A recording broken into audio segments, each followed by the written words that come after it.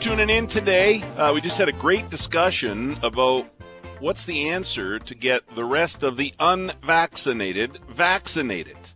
Yesterday, the Premier, Kelvin Goertzen, the Mayor of Winkler, Martin Harder, both said, education, education, education, carrot, not a stick. I'm hearing from many of you saying it's time for the stick. We'll carry on the conversation and tons of other stuff to talk about here today as well. Joining us right now from the University of Calgary, Associate Professor, Microbiology, Immunology, and Infectious Diseases, Dr. Craig Jenne. Craig, good afternoon, good morning. Good morning. I have to get used to the new time slot here. I apologize. It's only day 3. Thanks for coming on today. I appreciate it. I'm going to ask you that question. We just had a great discussion about it. You just heard what I said about the Premier yesterday and the Mayor of Winkler, which is an area of our province that has very low vaccine uptake. What's the answer? A couple listeners just suggested, hey, come on, education. We've been educating this whole time. What's the answer? Is there an answer? Probably not. I mean, there's a lot of different strategies that have been deployed, and they work to different extents. And I think even here in Alberta, we've run the gauntlet of ways to encourage people to be vaccinated, from incentives such as lotteries, and more recently offering a financial sum, $100 for people who hadn't been vaccinated. I think the biggest uptick we've seen was more the stick related, the idea that things would not be open if you were not vaccinated, and we saw that back in June, that there was this promise to fully reopen if we hit a certain vaccine threshold, and now more recently with what we're not calling a vaccine passport, but essentially is a vaccine passport, we had seen a substantial uptick in the hesitant people seeking vaccination when, that possibility was put on the table that they may not be able to, for example, partake in person dining or attend things such as hockey games or concerts. That led to more than a 300% increase in vaccination in the days immediately after that announcement. Yeah, and you're talking Alberta. We've done some of that here in Manitoba. I should have started, Craig, by saying, how is Alberta doing? Like, we're hearing, incredible stories we have now for 2 or 3 weeks. Is it getting any better at all in your province? So we've seen this explosive growth begin to slow, and that's good news, but it's still growing. Day after day, we are still seeing an increase in the number of infectious cases in the community. Hospitalizations go up daily. ICU goes up daily. And tragically, again, yesterday we saw the loss of nearly 20 lives in a single reporting day. So it's not good. And although things may be slowing, they're, in my opinion, not slowing anywhere near fast enough. They've not started to decline, and even once they do, we can still expect hospitalizations and ICU to rise for even 2 to 3 weeks after that. So, it's going to continue to get bad here for the next couple of weeks. Wow. Well, listen, that's my home province. I have family there. My mom, my sister are still there, and other family, obviously, as well. And, boy, my heart breaks for you guys. We've been through something like that here so far. This 4th wave has not been that bad here in Manitoba. Now, I say not bad. People get sick, and we've had certainly people die. But compared to what it could be, do you think we might be holding it off here in Manitoba, Craig? So far, so good, and I think that's a combination of things. One is Manitoba didn't go to the fully wide open as Saskatchewan and Alberta did, so that preserving some restrictions, I think, has been very much a key. But I think it's also the people, right? We do see higher vaccine rates. We see better compliance with the public health guidance, and that's not to say that there's not individual problems, but better overall compliance than perhaps we're seeing in Saskatchewan, in Alberta. And those little differences at the end of the day make a huge impact on things such as public health and infectious diseases. Yesterday we were talking to the Mayor of Winkler, which is in the southern part of our province. It's a part of the province that, has not seen the vaccine uptake that we've seen, say, for example, here in Winnipeg. I mean, there's some areas of southern Manitoba in the Southern Health Region that are very low, and we're seeing more cases, more infection, and more issues in that part of the province. That, I think, is going to be our next big COVID-19 story here in the province. Any thoughts on how we address that, short of getting those people vaccinated? How do we deal with an area like that where, it's a problem? I think you're absolutely right. And, we've had those problems here in northern Alberta. And really, it boiled down and still does to getting the vaccines on the ground. Our Northern Health region, Northern Health Zone, is at 100% occupancy in ICU. So it is a problem. We do have to move people from that region to other parts of the province for treatment now because we don't have that capacity. The key is that those areas are under-vaccinated compared to, for example, the city of Calgary and the city of Edmonton, and we need to get vaccines out there. One thing that has helped in Alberta has been bringing the vaccine to the community, these vaccine buses that are mobile vaccination clinics that you don't have to navigate through the private pharmacies or through large mass clinics, but we bring it to the small towns, and it's much more accessible. People there to directly answer your questions in real time, and we find that has significantly helped with vaccinations in some of these hesitant or more remote communities where they don't have as many vaccine options as the cities. Mm-hmm. Before I let you go, any other thoughts, anything on your radar that maybe we haven't heard about that you're keeping an eye on, anything at all, a new variant or the spread of Delta, anything? You're the expert.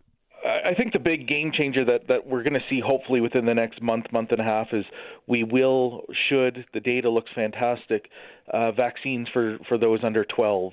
Right. And that's going to be another big piece. We have to remember, although they are much less at risk of getting severely ill, they still contribute to viral spread. And we know for herd immunity, for community immunity, we need 85-90% of the population vaccinated, not the eligible population, the whole population. So that's a substantial portion of our population that has no protection.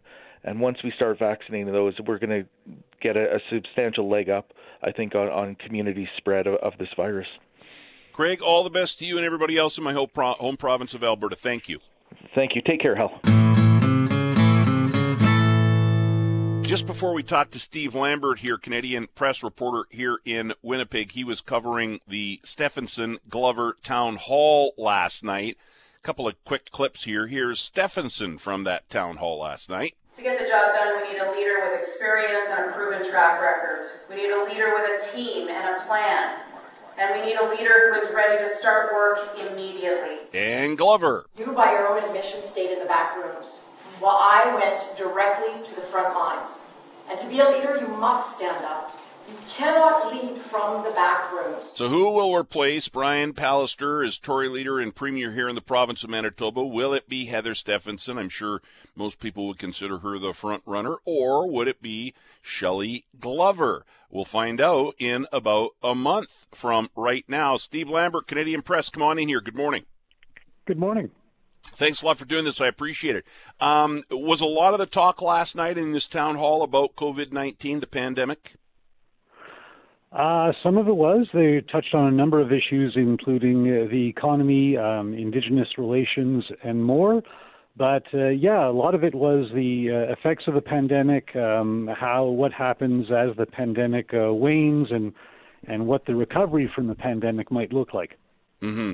Just from those two very short clips, I get the sense it was insider versus outsider, Stephenson versus Glover. Was that kind of a constant theme throughout the night, or am I wrong on that?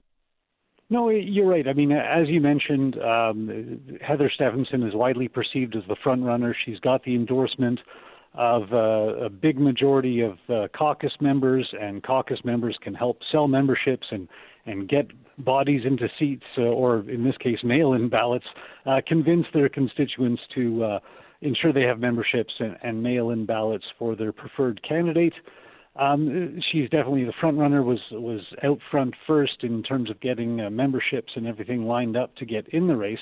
And so Shelley Glover went into this debate and had to, put some holes, deflate that balloon a little bit, and worked to portray herself as somebody who offers the party a fresh start. The Conservatives are very low in the polls, and so Shelley Glover's message is, look, if you want to make a clean break from the problems that have plagued the party and caused the governing party to go so low in opinion polls, you need a fresh leader from the outside. Mm-hmm. They billed this as a town hall. You called it a debate, sort of the same. Was there a chance to engage the two women, and were there any knockout punches? No knockout punches for sure. It was sort of a forum, almost a debate. It was actually a very good format because there was a question from a moderator, former Mayor Susan Thompson, right? And then there was because there were only two people on the stage, there was a fair amount of time allotted for a response to the question, and then a rebuttal from the other candidate, and then a rebuttal to that rebuttal from the original candidate. So there was a little bit of back and forth that way. It wasn't a free-for-all debate where you get candidates yelling over each other. So there was time allotted that allowed for substantial answers.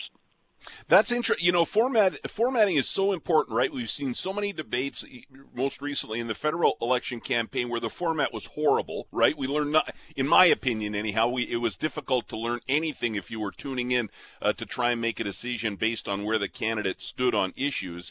Now, this might not, what you just described, might not be great TV, but I think it informs potential voters for sure.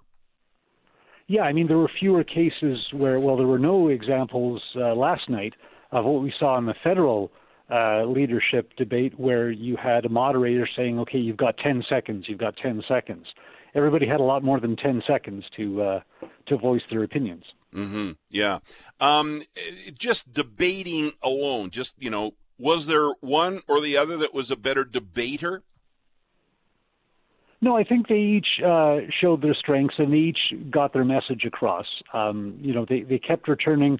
The questions from the moderator were a bit general in nature, so it gave each candidate room to go back to their talking points.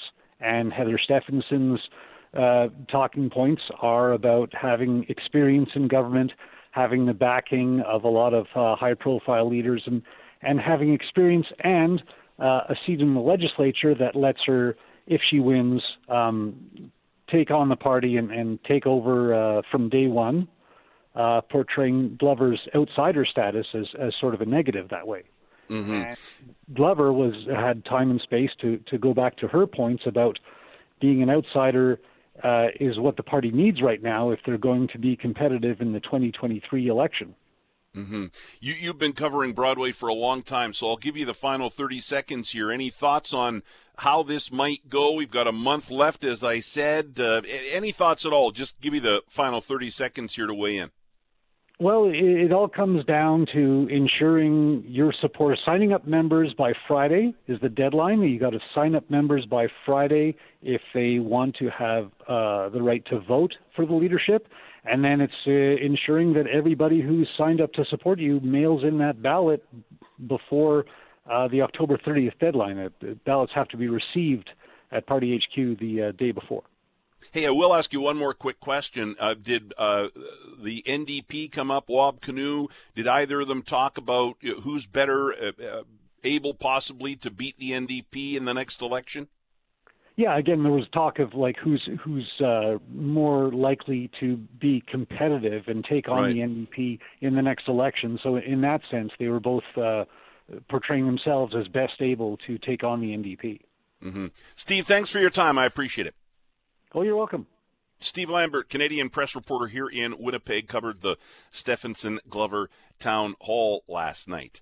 Okay, now I'm going to save a little room here for us to talk on the phone, right? It's Connecting Winnipeg, and I've said I want your phone calls. And as I said to the start at the end of their show, teeing up this show here today, this is day 3 for me, so I'm still kind of getting used to how much I need to go into a show. And I want to make sure I leave room, not just for your text messages and emails, but also for your phone calls if you want to call. And if you don't want to call and I throw something out there and it's not of interest to you, that's fine. You know, we can start a new conversation. But I want you to know that you always have the ability to talk to me and to talk to other Winnipeggers and Manitobans right here during this 2 hours, 10 a.m. to noon on CJOB every weekday. So you can text or call 204-780-6868, or you can email me, hal@cjob.com. Actually, this morning I woke up to several emails from you suggesting guests and story ideas, and I really appreciate that. You can get a hold of me by email 24/7 anytime you want. It's an easy address to remember,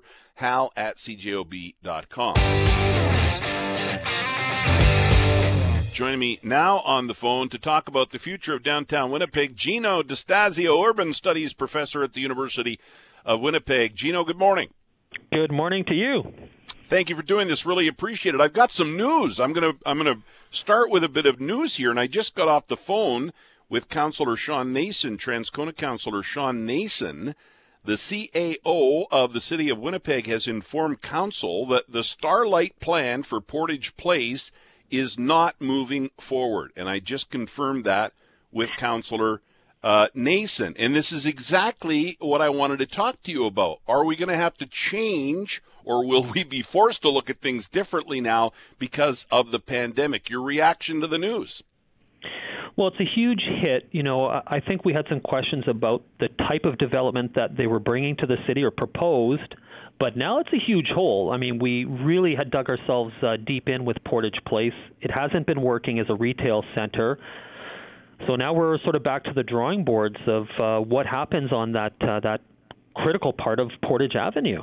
Mm-hmm. And now Councillor Nason went on to say in his tweet, this news, while disappointing, is an opportunity to yet again figure out a complete zone revisioning, including the Hudson Bay site. Would you agree with that? Maybe it is an opportunity. Well, it is an opportunity, and I think that's the way we have to look at the next couple of years. Certainly the pandemic has put us in a difficult position, like almost every global city. But we have some assets, some jewels in the Hudson's Bay location as a wonderful historic building. Plus, the Portage Place structure as a mall, or however we decide to reinvent it, whether public, private, or some combination, right? But it's going to be a couple of years where it's going to take us a little while to catch back up to that great momentum we had just before the pandemic, Hal. Our downtown, I thought, was firing more so than in the last 125 years. It was really going. Yeah, I know. I agree. It was exciting, right, to see what was happening and what was being built and what was being proposed. And this pandemic has done this to so many people and so many opportunities. It's just kind of put a roadblock there, and we got to figure out a way around it.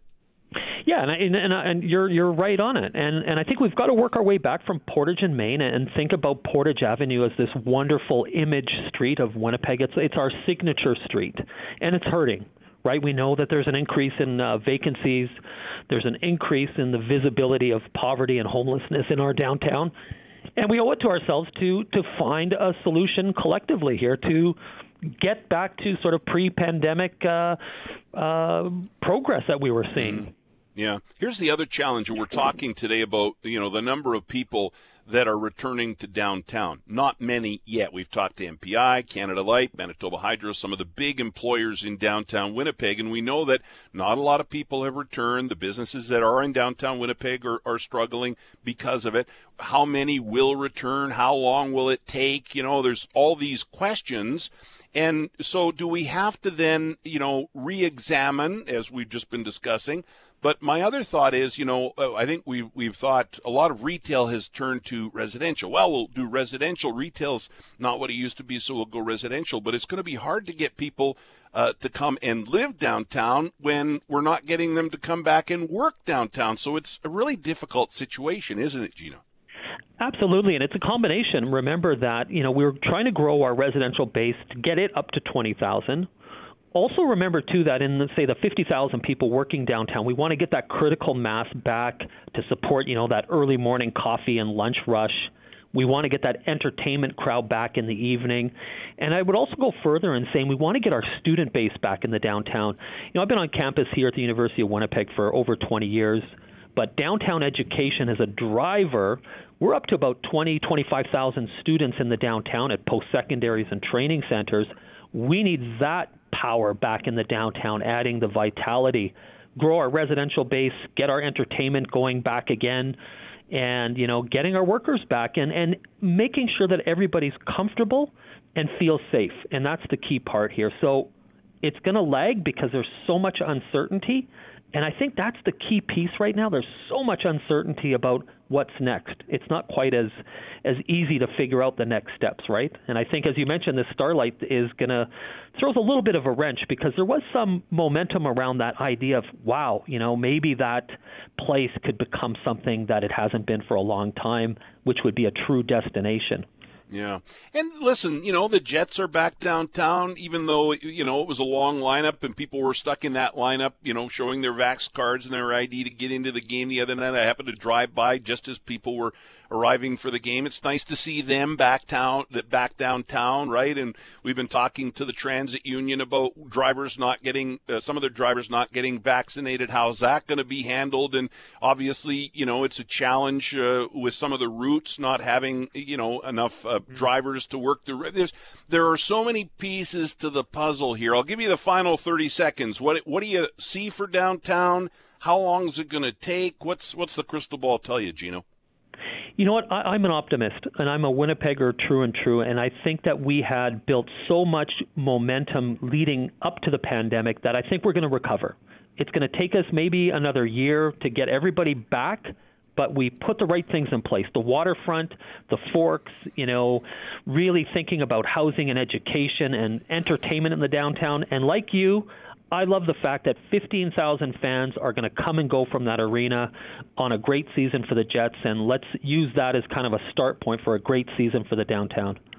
Gino, love it, and thanks for reacting to that news that just came in about the Starlight Project with Portage Place. I appreciate your thoughts on that, too. Thank you. You bet. Happy to be on your first week back here on the new show. Thank you. Appreciate it. Gino D'Astasio, Urban Studies Professor at the University of Winnipeg.